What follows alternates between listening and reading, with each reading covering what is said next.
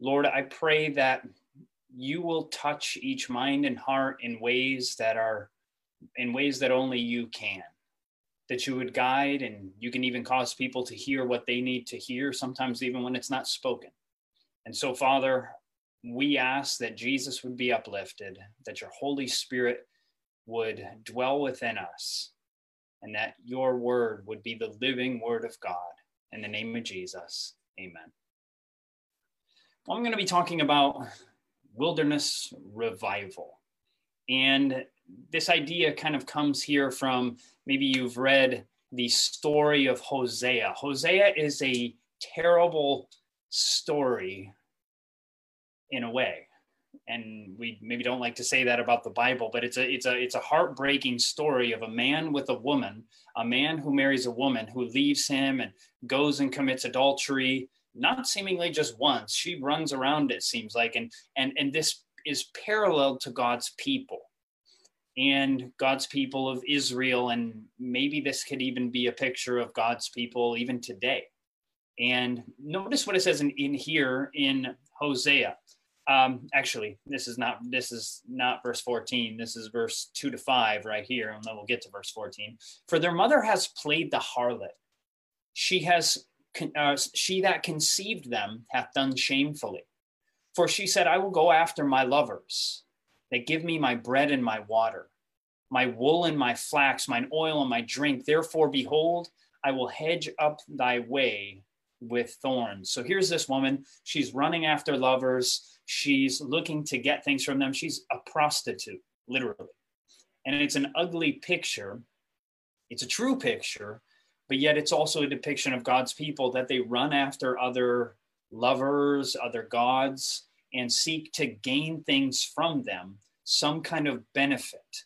And it says, and make a wall that she shall not find her paths, and she shall follow after her lovers, but she shall not overtake them.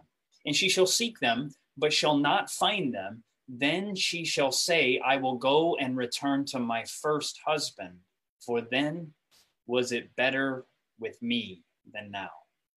What a picture.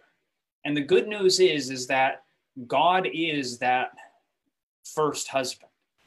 That though at times in our lives, probably all of us at some time, maybe somebody hasn't, maybe somebody's been faithful continually, that would be incredible. But for most of us, at some point, we've run after other lovers. We've turned away from God. We initially sought to follow God, and then we began to turn away after other things, seeking to get some benefit from the things of this world. And then often when we're down, when we feel guilty, when we feel ashamed, when we're at the lowest, we begin to think it was better for me when I was connected to Jesus. And so the beautiful thing in this picture of Hosea and Gomer is that Hosea doesn't just give up on his wife. The picture is that God doesn't just give up on us. Regardless of what we've done, he still seeks us out. And what do we see? So this is actually verse 14. What does God say? Therefore, what is God going to do? Behold, I will allure her. He's going to try to win back the love and affections of his wife and bring her into the wilderness and speak comfortably to her. Isn't that interesting? That God, to win back his bride, that Hosea with Gomer, to win back his bride, there's something about going out into the wilderness and seeking to allure, to attract, to reveal some beauty to her in order to endure this wandering woman to himself. This is something that God does. We see it throughout Scripture, that his people often have turned away from him. And one of the things we see is that they go then out into the wilderness that God may allure the people back to him. And as he does that, he's seeking to transform them, to take their eyes off the things of the world, to reconnect them with him. So it's interesting. I'm going to share a quotation with you very quickly. Let me see. Let me share, this particular quote. Now, sorry about that.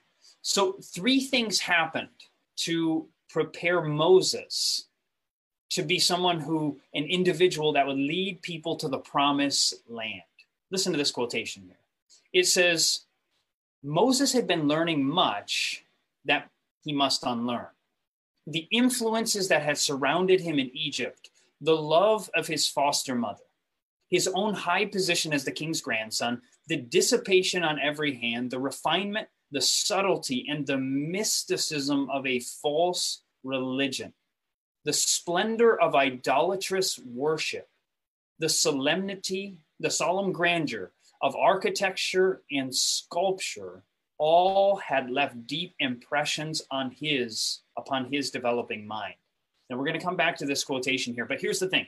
So we get this picture that Moses had been in Egypt. You probably remember the story. He was in Egypt because his mother put him in a little ark. The King James Version says a tiny little boat. And long story short, the Pharaoh's daughter ends up seeing him, and they go check, they look, and there's a baby and he's crying. It touches her heart. She then takes Moses to be her own child, but first she has Moses' own mother take care of him. Beautiful story. His mother takes care of him probably till roughly the age of 12. And then what happens at that point is that he goes into Egypt. Now, he had his early upbringing by his mother, leading him close to the God of heaven, the God of earth, the creator of all things. And then he goes into Egypt, this great city, probably the greatest city on planet Earth at the time. And so he sees all of the great architecture, all the work of men's hands. He goes through the highest education that humans could go through at the time.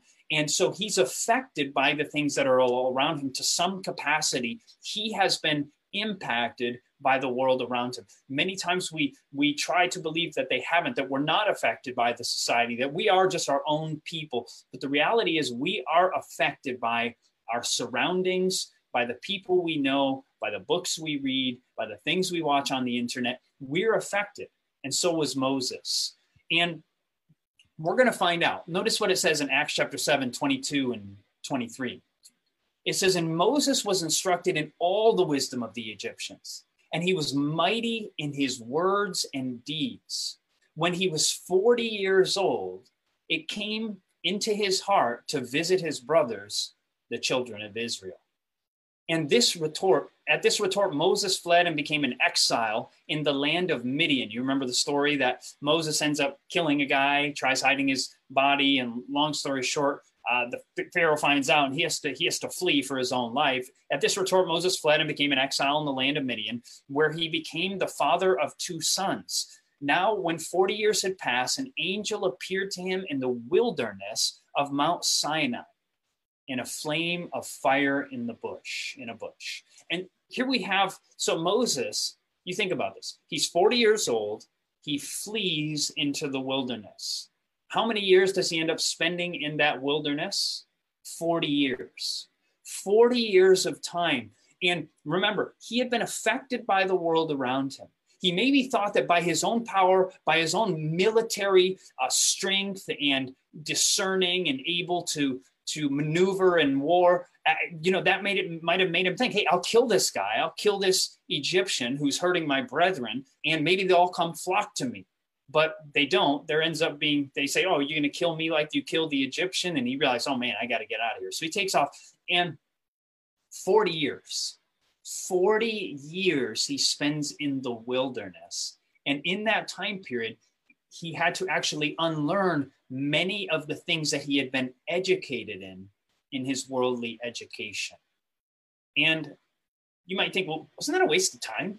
40 years. So much could have been done. Rather than spending time out in nature, rather than spending time out in the wilderness, God could have done that much quicker. But it wasn't a waste of time in God's eyes. God knew that much needed to change in the mind of Moses so that he would become the man that he was actually called to be. He became someone who would tend the sheep. And as he is leading the flocks, if you've ever worked with with sheep, which obviously most of us have not, but if you've ever spent time around them, you realize that they are rebellious little creatures. We think of the goats as very rebellious. We think, oh, the sheep and the goats, the sheep are the good ones. Well, they are in the illustration, but sheep are rascals to each other. If you've ever spent time around them, they're not kind to each other, impatient and gentle. They smash their heads into other sheep when they want the food that they're eating. They are not kind. They are actually very rough animals. And so it takes time to learn to work with them and connect with them and to lead these animals so that they know your own voice. And Moses was beginning to discover these experiences in nature that he never could have quite experienced with the greatest human education that he could possibly have. You know, it goes on in that same quotation to say what had happened to him, that he had been molded to some extent, his habits and his character, his education in his former time, but that needed to change. Well, what would change that? Time, change of surroundings, and communion with God could remove these impressions. It would require on the part of Moses himself a struggle as for life, to renounce error and to accept truth. But God would be his helper when the conflict should be too severe for human strength. So what do we see? We see that Moses, this man of God, needed 40 years for three things to change him. Number one, time. Time would change him, a change of surroundings, and communion with God. And sometimes we may need all three of these things in our lives at some point. Sometimes we need to change that time can actually heal and transform us. You know, time and healing. When you think of, obviously, you know, some of you may be in medical school, and even if you're not, you understand the same concept, that time, for instance, if you're cut, if you're in an accident, or maybe you just accidentally cut your finger or your hand, and it doesn't just heal. It's not like you look at it and there's a cut and then it's healed, right? Like a miracle. Most of the time you don't see a miracle in healing. Typically it takes time to heal wounds. And all of us have, whether it's physical scars or emotional and mental scars, and it takes time to heal these things. God can give us the victory. God can help us to forgive somebody else. But typically there's a process of healing that actually takes time. And, you know, Fadi and I had this accident. My wife and I had an accident in the state of Oregon. It was probably 2005. Although we weren't married at that time, we were working in ministry together on we were doing some ministry work on a team. And we were driving through a very hilly area in Oregon. And as we were driving, it was hilly and very curvy. You know, hilly areas typically have valleys, and you might drive lower in the valley. And so we're going around corners, and they had we have a very different experience out east. I'm originally from Michigan, and in Michigan, you don't worry about it when it's just rained. The roads are fine after rain.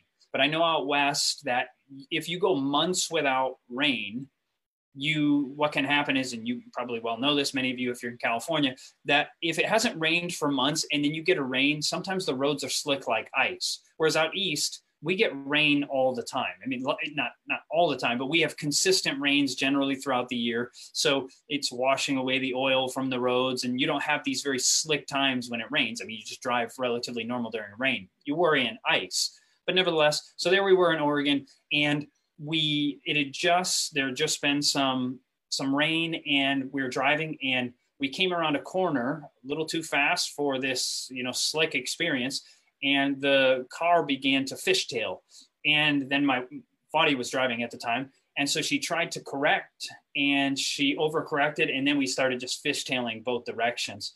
And I tried to, you know, I wanted to tell her, hey, take your foot off the brake, so that we could correct. You don't, you know, when you're really sliding, you don't want your foot to be on the brake. It actually can make it worse.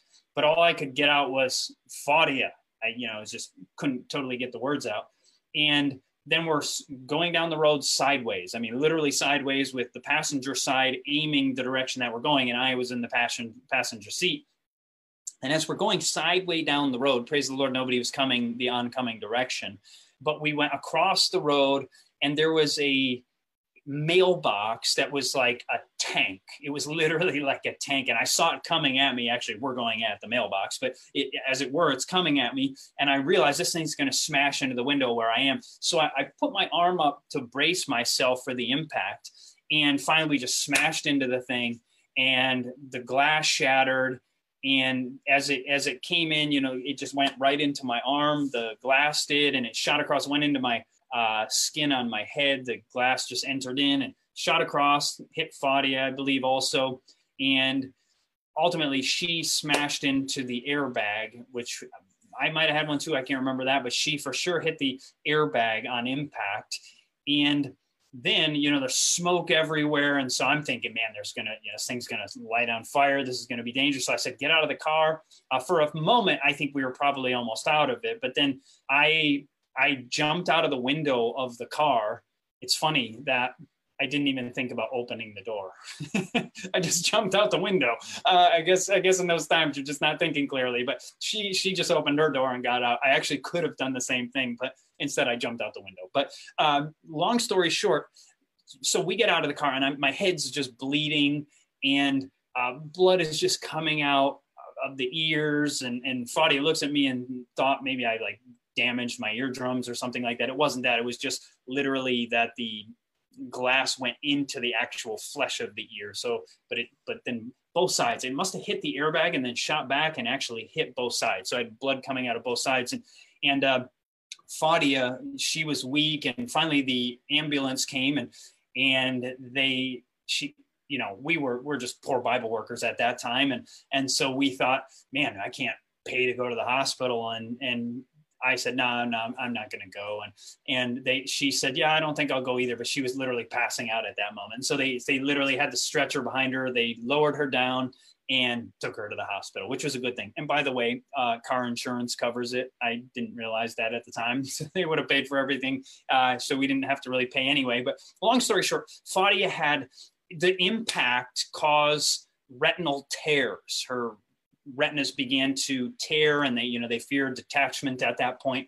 And so ultimately she had to go in, had to have laser surgery to kind of I won't go into all the details. She had to have laser surgery on her eyes. I had to have some of the glass, pulled out of my ear or my arm. That's where it was. There may still be some in the ear. I'm not even sure. But nevertheless, the whole process of wounds, it doesn't go away. And people said, oh, sometimes when you're in an accident like that, it'll take a year for the whiplash to go away. And I was young, I was in my 20s, and I'm thinking, nah, a year, come on. Yeah, right. It's not going to take a year. And sure enough, it took like a year for the pain in the neck to really go away. And it takes time to heal. That's part of life. And so even with Moses, right? Moses, it took time for healing to take place in his life, to change who he was. There were these three components: time, and then we talked about the next one, the change of surroundings. Three things that help prepare Moses to be the individual that would lead people to the promised land: time and change of surroundings. I think about that. Sometimes we all need a change of surroundings. Now, obviously, some people, they may stay in the same area their whole life, and God can be in their life. I'm not negating that point. But many of us, there are times, and actually, especially when it comes to the Adventist church, I have never seen a group of people move so much in my life. I came from Grand Rapids, Michigan. I was raised in what's called the Christian Reformed Church. All of my education from high school till college was in the Christian Reformed Church. And I had zero desire to go anywhere in my life, travel, go to other parts of the world, zero interest. And then I become a Seventh-day Adventist and just travel the world. And this is, it's not, most Adventists don't travel as much as myself and my wife do, but yet Adventists, you ask people, oh, where are you from? And it's a common now, what do you, because people, oh, I was born here, I went this place and this place and this place, and now I'm here, or whatever. This is such a very common thing. And, some of us call that the Advent movement, right? But what changed about the surroundings from Moses was going from a great city of the world with the greatest architecture humans could devise to being in the wilderness amongst sheep. You could see how, and by the way, you remember from reading the Bible that the Egyptians, what did they think about people who dealt with sheep? They were the lowest of the low. So here he is doing the lowest menial task a human could basically do from the perspective of the great, educated, erudite Egyptians. So now Moses is totally humbled, spending time with these animals, spending time in nature, but seeing the glories of nature, the vastness of the mountain solitude. And this was part of the experience that changed and transformed Moses' life. It began to give him a realization. And that's something that I once again, I was raised in the city, raised in Grand Rapids, Michigan, not a giant city like, LA or Chicago or something like that, but still a good sized city, and grew up amongst these things and was not a country boy by any stretch of the imagination. Yet now I do live out in the country, and I'm going to share with you some more of that experience, but that itself is revealed to me a different dimension of loving God than I have ever experienced before. Not that I didn't have an experience with God, I did. I spent time with Jesus daily, had devotions daily, and would share and would witness and study about God. And these things were very powerful. So I'm not saying that you can't have a relationship, but there are different dimensions of love and different dimensions of appreciation that I believe are often missed in this modern world that has lost a lot of its contact with the natural world. We're so connected to things like, cell phones and computers that we miss out on something that is in nature. So my wife and I, 3 years ago, I guess, we bought land in the country and next to the national forest. And we've been, like I said, we've been traveling for nearly 20 years now. And I grew up in the city, but had a love for the country. And my wife also had a love for the country. And we prayed about it. And for years, I actually wanted to move to the country, but God just didn't open the door. And don't move until God opens the door. You want to see the movement of God's hand. You want to know that he is the one guiding in all of your paths. And finally, he did open the door 3 years ago for us to buy just raw land, timber. I mean, it was just a forest next to the national forest. And so then we had to go in and we spent months felling trees. So, taking the chainsaw, going to the trees and cutting them down, learning that process. And through the midst of the process, I learned about different kinds of trees. And as we had some guys come by who were considering buying some of the trees, we decided not to sell them, but they, would tell me the different kinds of trees because I couldn't tell the difference. I mean, I could see like, oh yeah, pine or a deciduous tree, but which was what? Oh yeah, that's an oak. I can tell, but what kind of oak? I couldn't tell. I had no idea. And then they would tell me, they're like, okay, that's a white oak, that's a black oak. And I'd look at him like, well, how can you tell? They look the same to me. And he'd say, oh, this. And just beginning to discern the distinctions between various trees, getting to know them, learning their names, learning various plants out there, even learning edible plants that are all around. There began to be something very different to nature. Before, I knew a tree, and I might have even known, okay, that's an oak tree, but I didn't know what kind. But the closer you get, it's kind of like walking through your neighborhood. Let's say you walk through your neighborhood, there's people and you see them for the first time, you might say hi. Later on, you see them again, and then you see them a third time. Now you recognize their faces. You're kind of having a connection with them. But finally, you're like, hey, I'm Chad. And they are, oh, I'm Joe. And oh, Joe, what do you do? And so once you get to know Joe and what he does, and you know his name, and the next time you see him, now there's a deeper level of intimacy than there was when you just looked at him, when you walked by. And I found the same thing, that it's added a level of intimacy with nature that has increased my love for God and appreciation for him, just in a level of an area of my heart that just calls out to praise God in connection with nature that I had never really seen before. I shared before that my wife would say something like, oh, look at that flower. Isn't that beautiful? And I'd be like, yep. Yeah, interesting. But not interested really at all. Not interested at all. But now it's totally changed. I see the things of nature. I see a flower and I'm like, isn't that incredible? And I go take a picture and it gives me a connection that I had lost by just loving the things of, well, maybe things that weren't so natural. But yet God has a deeper experience. And we're even told that God is desirous that we would learn to love the things of the beauties in nature, that he has this desire for us to connect with them. And sometimes that change of surroundings can help us to see the world in a whole new light. And I realize this is something that can only be experienced rather than right now I'm talking about it. You may get, okay, he had that experience. But to have the experience is different than just hear about the experience. And this is one of the things that God is going to do with his people in the last days, that they're going to deepen their love and appreciation of God through the things of nature. And sometimes that takes a change of surroundings. You think of some of the people who needed a change of their surroundings to change their life. I think of number one, Moses. We've already talked about him. Number two, the Apostle Paul. You think about what Paul went through. Paul was a Pharisee of the Pharisees. He was a Jew of the Jews. And Paul was converted on the road to Damascus. And on that road to Damascus, he comes face to face with his Lord and Savior, Jesus Christ. It breaks him. He goes totally blind. And he finally says, Lord, what would you have me to do? And God tells him, you're going to suffer many things for my sake. Imagine if that's how you entered your Christian experience. God's like, you're going to suffer. And you say, okay, I'll go forward and I'll just suffer. And that's what Saul did, right? But before he went forth to totally suffer, before that, he took off to Arabia. And while he was in Arabia, potentially for 3 years, he goes there with him into this wilderness type experience, and he takes with him the word of God in his mind. Being a Pharisee, it's likely he knew at least the first 5 books of the Bible by heart.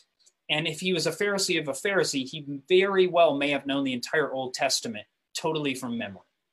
So here's Saul, now Paul, who goes off into the wilderness, and he has months and years to meditate on God's word in nature, preparing him to be the apostle that Jesus had called him to be. And once again, you think like 3 years, what a waste of time. 40 years for Moses, 3 years for Saul, what a waste of time.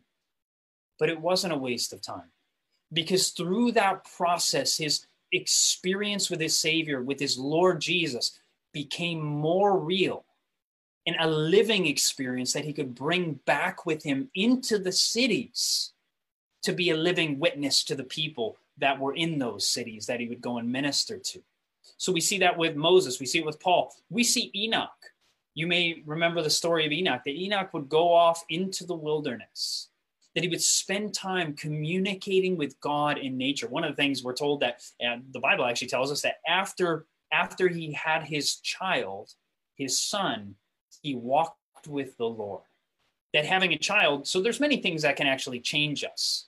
There are things that change us, not only going out into nature, but for this man, he was changed by the birth of his child. That began to help him to understand the connection between a father and a child, and how this is like our Heavenly Father and us, and it deepened his experience. But so too, spending time in nature was a great spiritual benefit to Enoch. And so thinking about this, if Enoch needed it, if Paul needed it, if Moses needed it, we even think of the Israelites. They came out of Egypt. They too went into the wilderness like Moses for 40 years. They needed to unlearn much of their slavery. And you think, well, it'd be easy to unlearn slavery. It actually can be very difficult to unlearn slavery. And it took them 40 years rather to begin to unlearn these things and prepare them. But they were out in the wilderness. But even when they went into the Canaan land, they lived off the land. They lived a pastoral lifestyle, raising their own provisions. And so this was something that even the Israelites themselves needed. Interesting one is Nebuchadnezzar. Nebuchadnezzar, what ended up happening, if you've ever heard maybe Don McIntosh talk about it, I love to hear Don talk about the story there, how Nebuchadnezzar basically goes through the 8 laws of health. He turns away from God, and while God helps to, his mind is so degraded, he's so full of himself, he's so prideful, that he needed to go through the 8 laws of health to come back to his mental health, right? So he ends up going on a plant-based diet. He's eating grass like an ox, the Bible says, right? He goes out and he's out in nature. So you got to get at least enough exercise to get your food. So, he's must be drinking fresh water from out there and, sunlight. Hey, if you're living out in nature, surely, especially that part of the world, you'll be getting plenty of sunlight. Temperance, he can't be, drinking the alcohol and living that lifestyle anymore.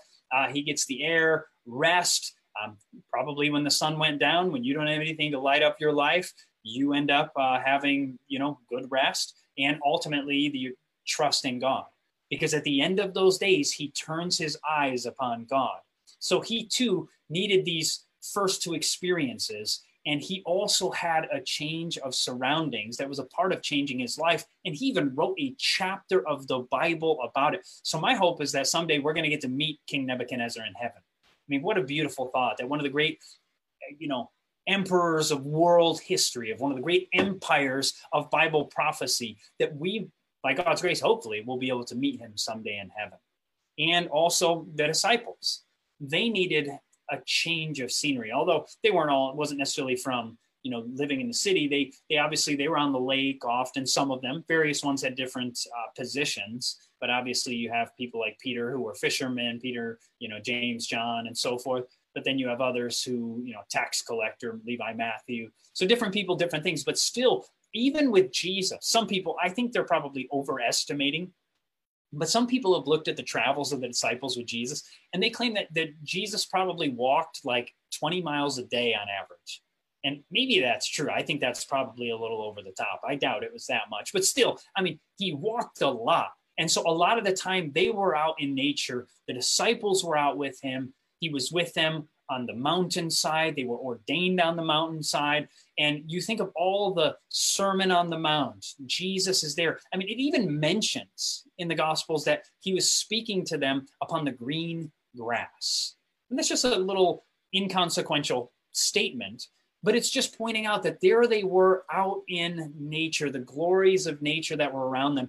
And that just enhances the experience. Surely they probably need to be there because so many people were there. They didn't probably have a lot of areas that could hold that many people inside anyway. But there's something about Jesus' word in nature. We're even told that we should spend time going through the parables outside in nature in the context about, like, for instance, if a parable is talking about, seeds, we could even go do it out in the garden, actually read about it there, that it makes it more living and powerful and just an experience that we're actually seeing it, not just as a written book, but a living experience right in front of us. There's something about that. And I really believe that we as humanity have gotten so separated from the things of nature that we may be missing things that we don't even comprehend. If you've ever heard me share, there's a quotation by not Stephen Hawking, Richard Dawkins. Richard Dawkins, the greatest skeptic on planet Earth today. And he was in a debate with John Lennox, and John Lennox basically, he asked him, and John Lennox is like, they're both professors at Oxford. Maybe one of them, maybe they're retired now, I don't know. But nevertheless, John Lennox, this Christian, this kind of old teddy bear of a man, turns to Richard Dawkins. He's not insulting. He's totally kind to him. I'm sure at the end, I would imagine that Richard Dawkins was touched by the kindness of John Lennox. This was not what you would think of as a debate, slamming someone with a Bible or something. But he asked Richard Dawkins, the greatest skeptic in the world, do you ever feel the need to worship? And I would have thought Richard Dawkins, the greatest skeptic in the world, would say, no way, that's ridiculous. What do you mean worship? I'm an atheist. I don't believe in God. I believe in evolution. Why would I worship? But it's interesting. That's not what he said. Richard Dawkins' response was, when you look at the beauties of nature, and he began to explain, the complexities of the cell and the vast stretches of the universe. When you look at these things, you almost have a desire to worship. He said Carl Sagan felt it, Einstein felt it, and he said, and I feel it. It's interesting that the greatest skeptic in the world says that when he contemplates the things of nature, that it actually causes within his heart a desire to worship God. And I actually believe that he senses it because he thinks about the deep things of planet Earth, of the universe, because he thinks about nature. And it makes his heart begins to cry out to the Creator, but he crushes it because of evolution, not because of logic. He's actually crushing it because he's made a theory to be something he believes rather than what he sees and experiences with his own eyes and his own heart.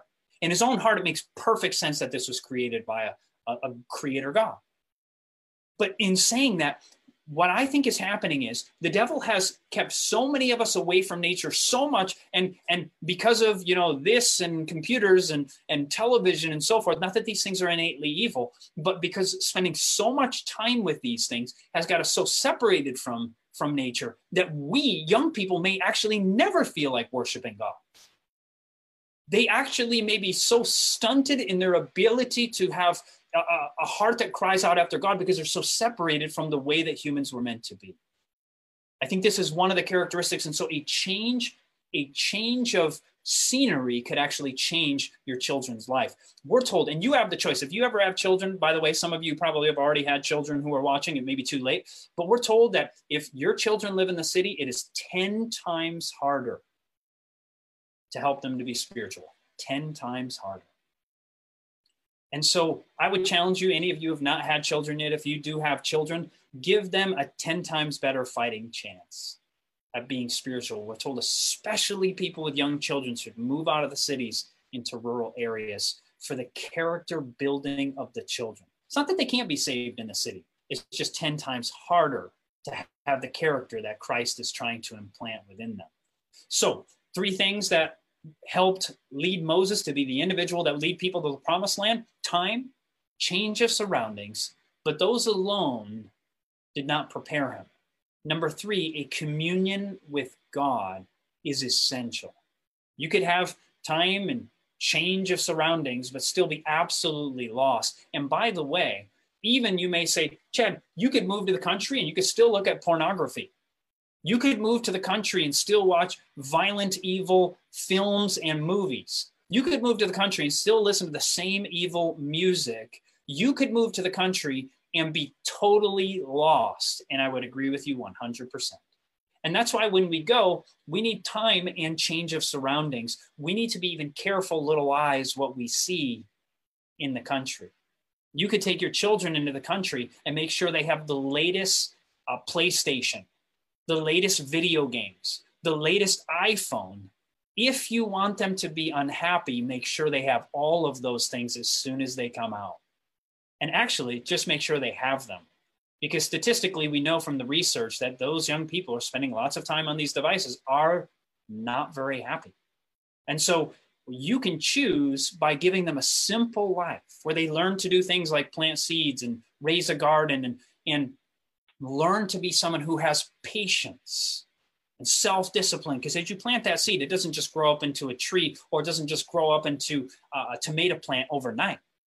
It takes weeks and even months to get these things. And so you can train them to be able to be patient individuals by giving them the simple life that we were created to experience. But the third component here is a necessity, is that we need to have a communion with God, both individually, corporately as a church, but in our homes, we need to commune with God together as a family. If you're not spending time reading the word with your wife or your husband or with your children, friends, now's the time to start. You may think like, oh, I'd feel uncomfortable because I've never done that before. There's a lot of things we have to do in life that make us uncomfortable. And often the things that make us uncomfortable can be some of the greatest experiences of life. You know, what did it say? It said there was, in that same quote, it said that he needed time, change of surroundings, a communion with God, could remove the impressions of his worldly education. It would require on the part of Moses himself a struggle as for life, to renounce error and accept truth. But God would be his helper when the conflict should be too severe for human strength. Friends, we sometimes, I'm a guy, if you've ever heard, if you've seen messages on Audioverse, you see that I love righteousness by faith. I love to preach righteousness by faith. And this is still a message of righteousness by faith, but there can be a struggle as for life itself that he himself had to fight. Righteousness by faith doesn't mean you don't have to fight. And it doesn't mean that it's easy to go forward. It was not easy for Jesus to go forward, and it's the faith of Jesus. For Jesus to go to the cross was no easy task. He pleaded with his Father, Father, not my will, but your will be done. But if it is possible, take this cup from me. Jesus did not want to go forward, but he went forward, and there is a struggle as for life to become the people that God has designed for us to be. And so, friends, it will be, some of you may struggle even with some of the ideas of the changes that God has for us. You know, when I became a Seventh-day Adventist, it was, and then I left my family, I left the college I was going to where I believed God was leading me to, which was Mission College. And it was just a short-term school to learn how to witness to people. And my family was crying. They were pleading with me not to go. It was the hardest experience, one of the top, probably two hardest experiences of my life. My grandparents came over and my grandfather was crying and he said, you made me cry. My friend's mother came over and she was crying. It was absolutely horrible. And yet I knew God was leading me. And I think sometimes what happens is people within the church, within the Adventist church, they hear someone's story like mine and they think, oh, that's what you have to go through because you were in the wrong religion. But me, I grew up in it. I'm saying, this is my illustration. Some people within the church think, so I never really have to change because the way I grew up was perfect. We were Seventh-day Adventists and we ate perfectly and we did what all we were supposed to do. And the traditions of my family are as far as I need to go. And I don't need to make any changes because I am a Seventh-day Adventist. And I don't say any of that to be insulting or pejorative or putting anybody down, but I fear sometimes we within the church may not be allowing God to lead us to the next level. Because I feel I fear that the war will be great for those within the church, but many times they may believe, no, I don't need to go any higher than my parents. That I can just continue on with the same traditions and the same ways of life as my family, but maybe God is actually calling you like Moses to a higher level, to a higher experience with God. And it may be a fight as for your life to become the individual God is calling you to be. So what were some of the purposes for God in giving these people time in the wilderness? Well, one of them is that it was to prepare them to be better lights and witnesses to the world. The question is always asked when talk about country living, well, who's going to save the people if we all live in the country? I don't know if you know, but there's a lot of people in America and around the world that live in the country. And do you think any of those ever go to visit cities?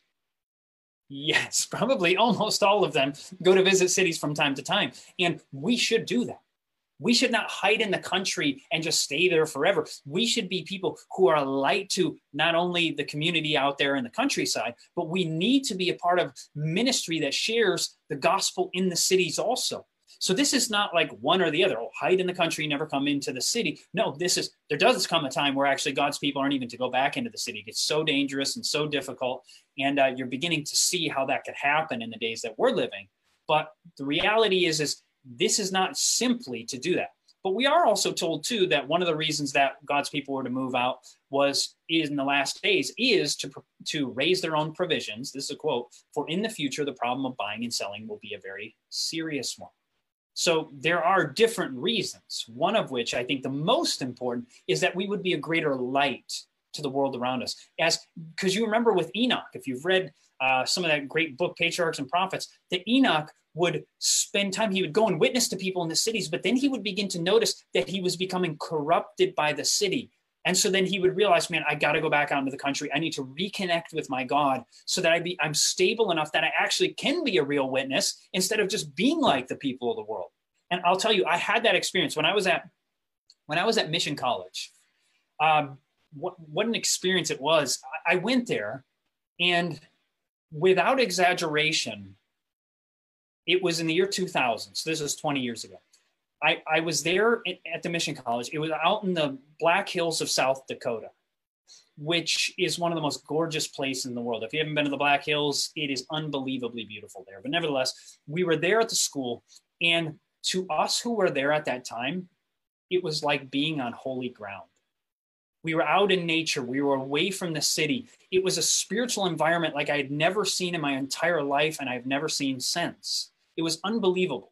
And the other students, one of my close friends, who's also a popular preacher, if I told you his name, but he said,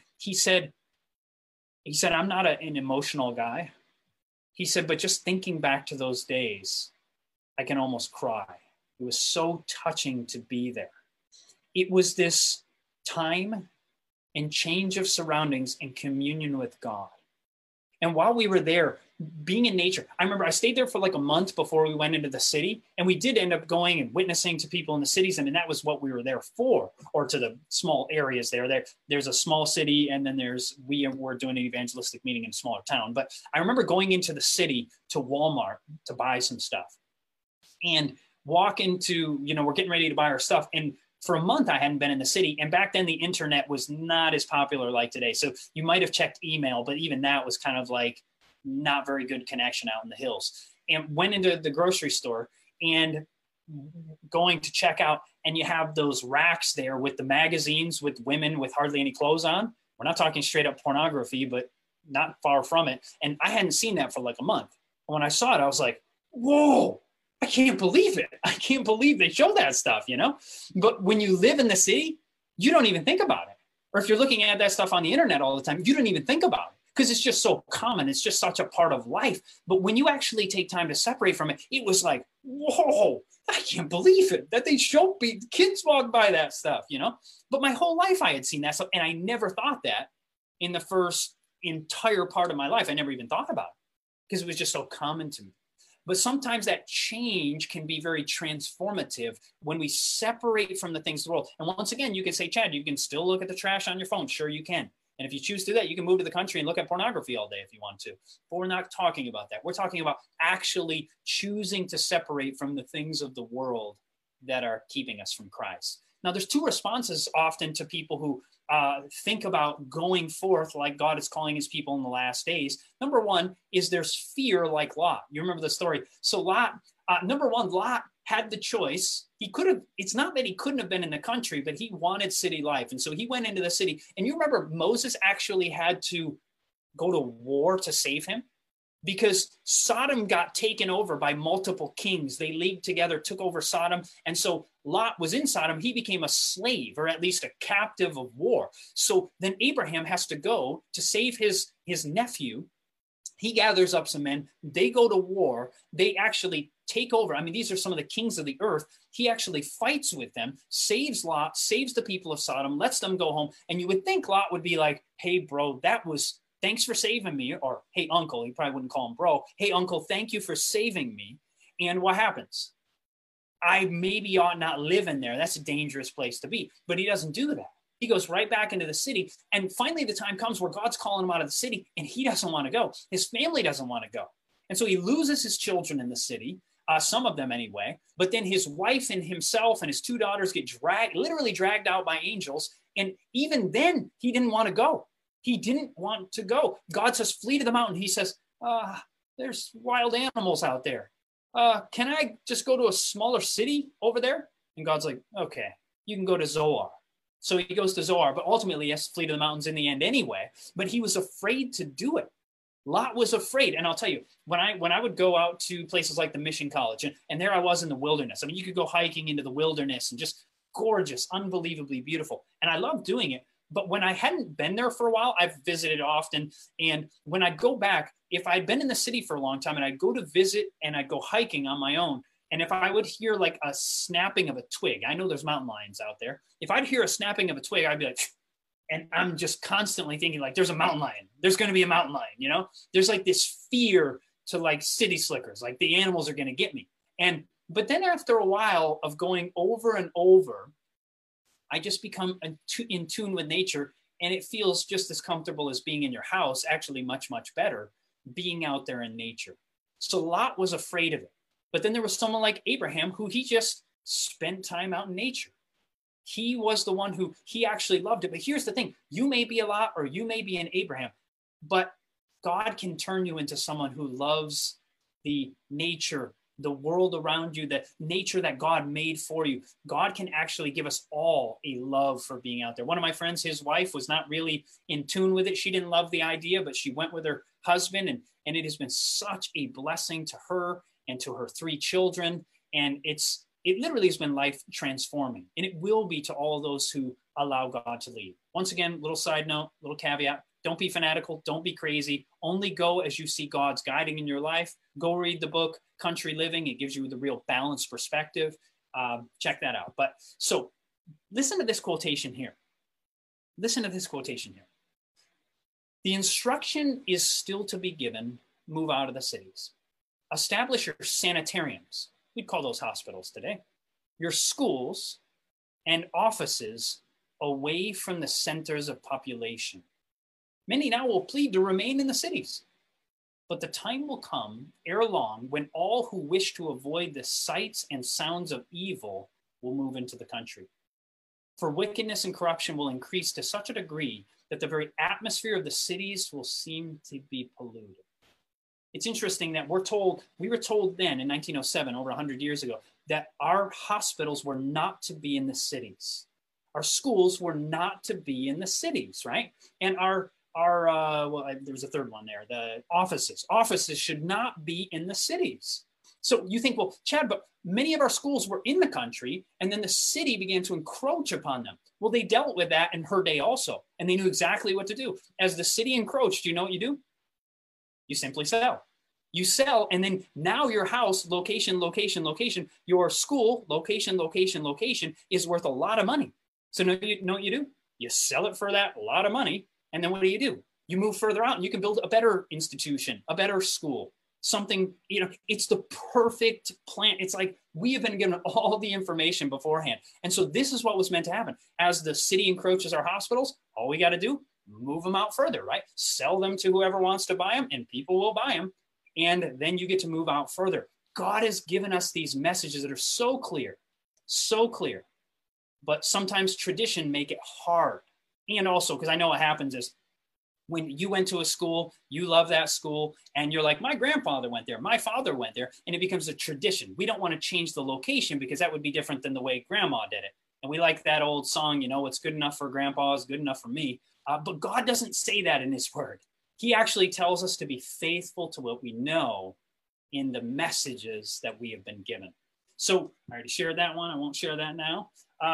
And so I want to close with this, that speaking of Moses, kind of summing up some of the things that we talked about so far, that God is calling us to have a deeper experience with him, like maybe Moses had, like the Apostle Paul, like the disciples, and even really like Jesus himself.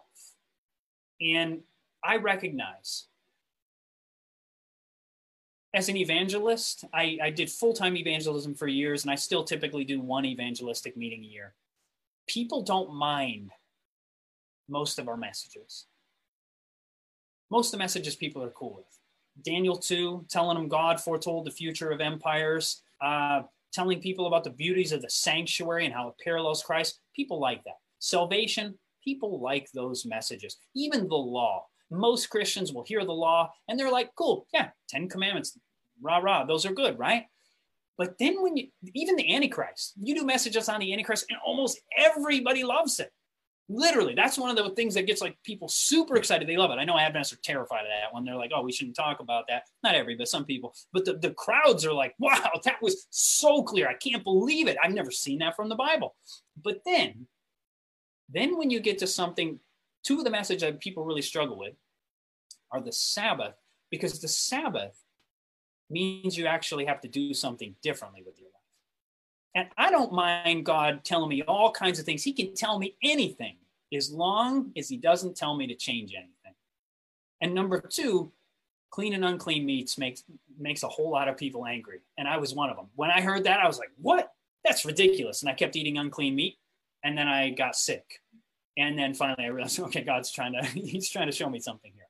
But my point is this, it's often the things that the messages are much easier to just share just a loving, kind message of the gospel and not talk about what's, some of the things that are actually going to have to change our surroundings or our lifestyle, we could say in this context.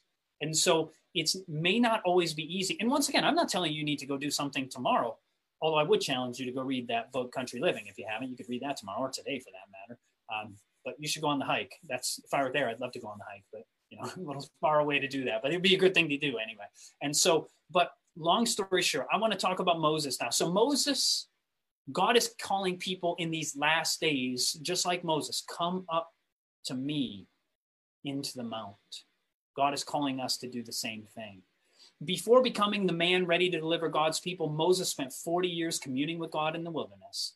Before he was to speak to Pharaoh, he spoke to God in the burning bush. Because he had connected with God, he had seen God in nature. A bush that did not burn, though it was on fire. It was not destroyed. And I don't know how the parallel works, but I think of the cross too. Here Jesus was going through, as it were, symbolically. Here he is connected to a tree, and the flames of hell are symbolically destroying him. Yet he was not completely destroyed, though he did die for our sins. Yet he came forth as the living God who reigns through all eternity, who has all power in heaven and in earth. Moses, before he was given the law of God, he went up into the mount and he communed with God. And before beholding God's glory, his character, Moses was hidden in the cleft of the rock.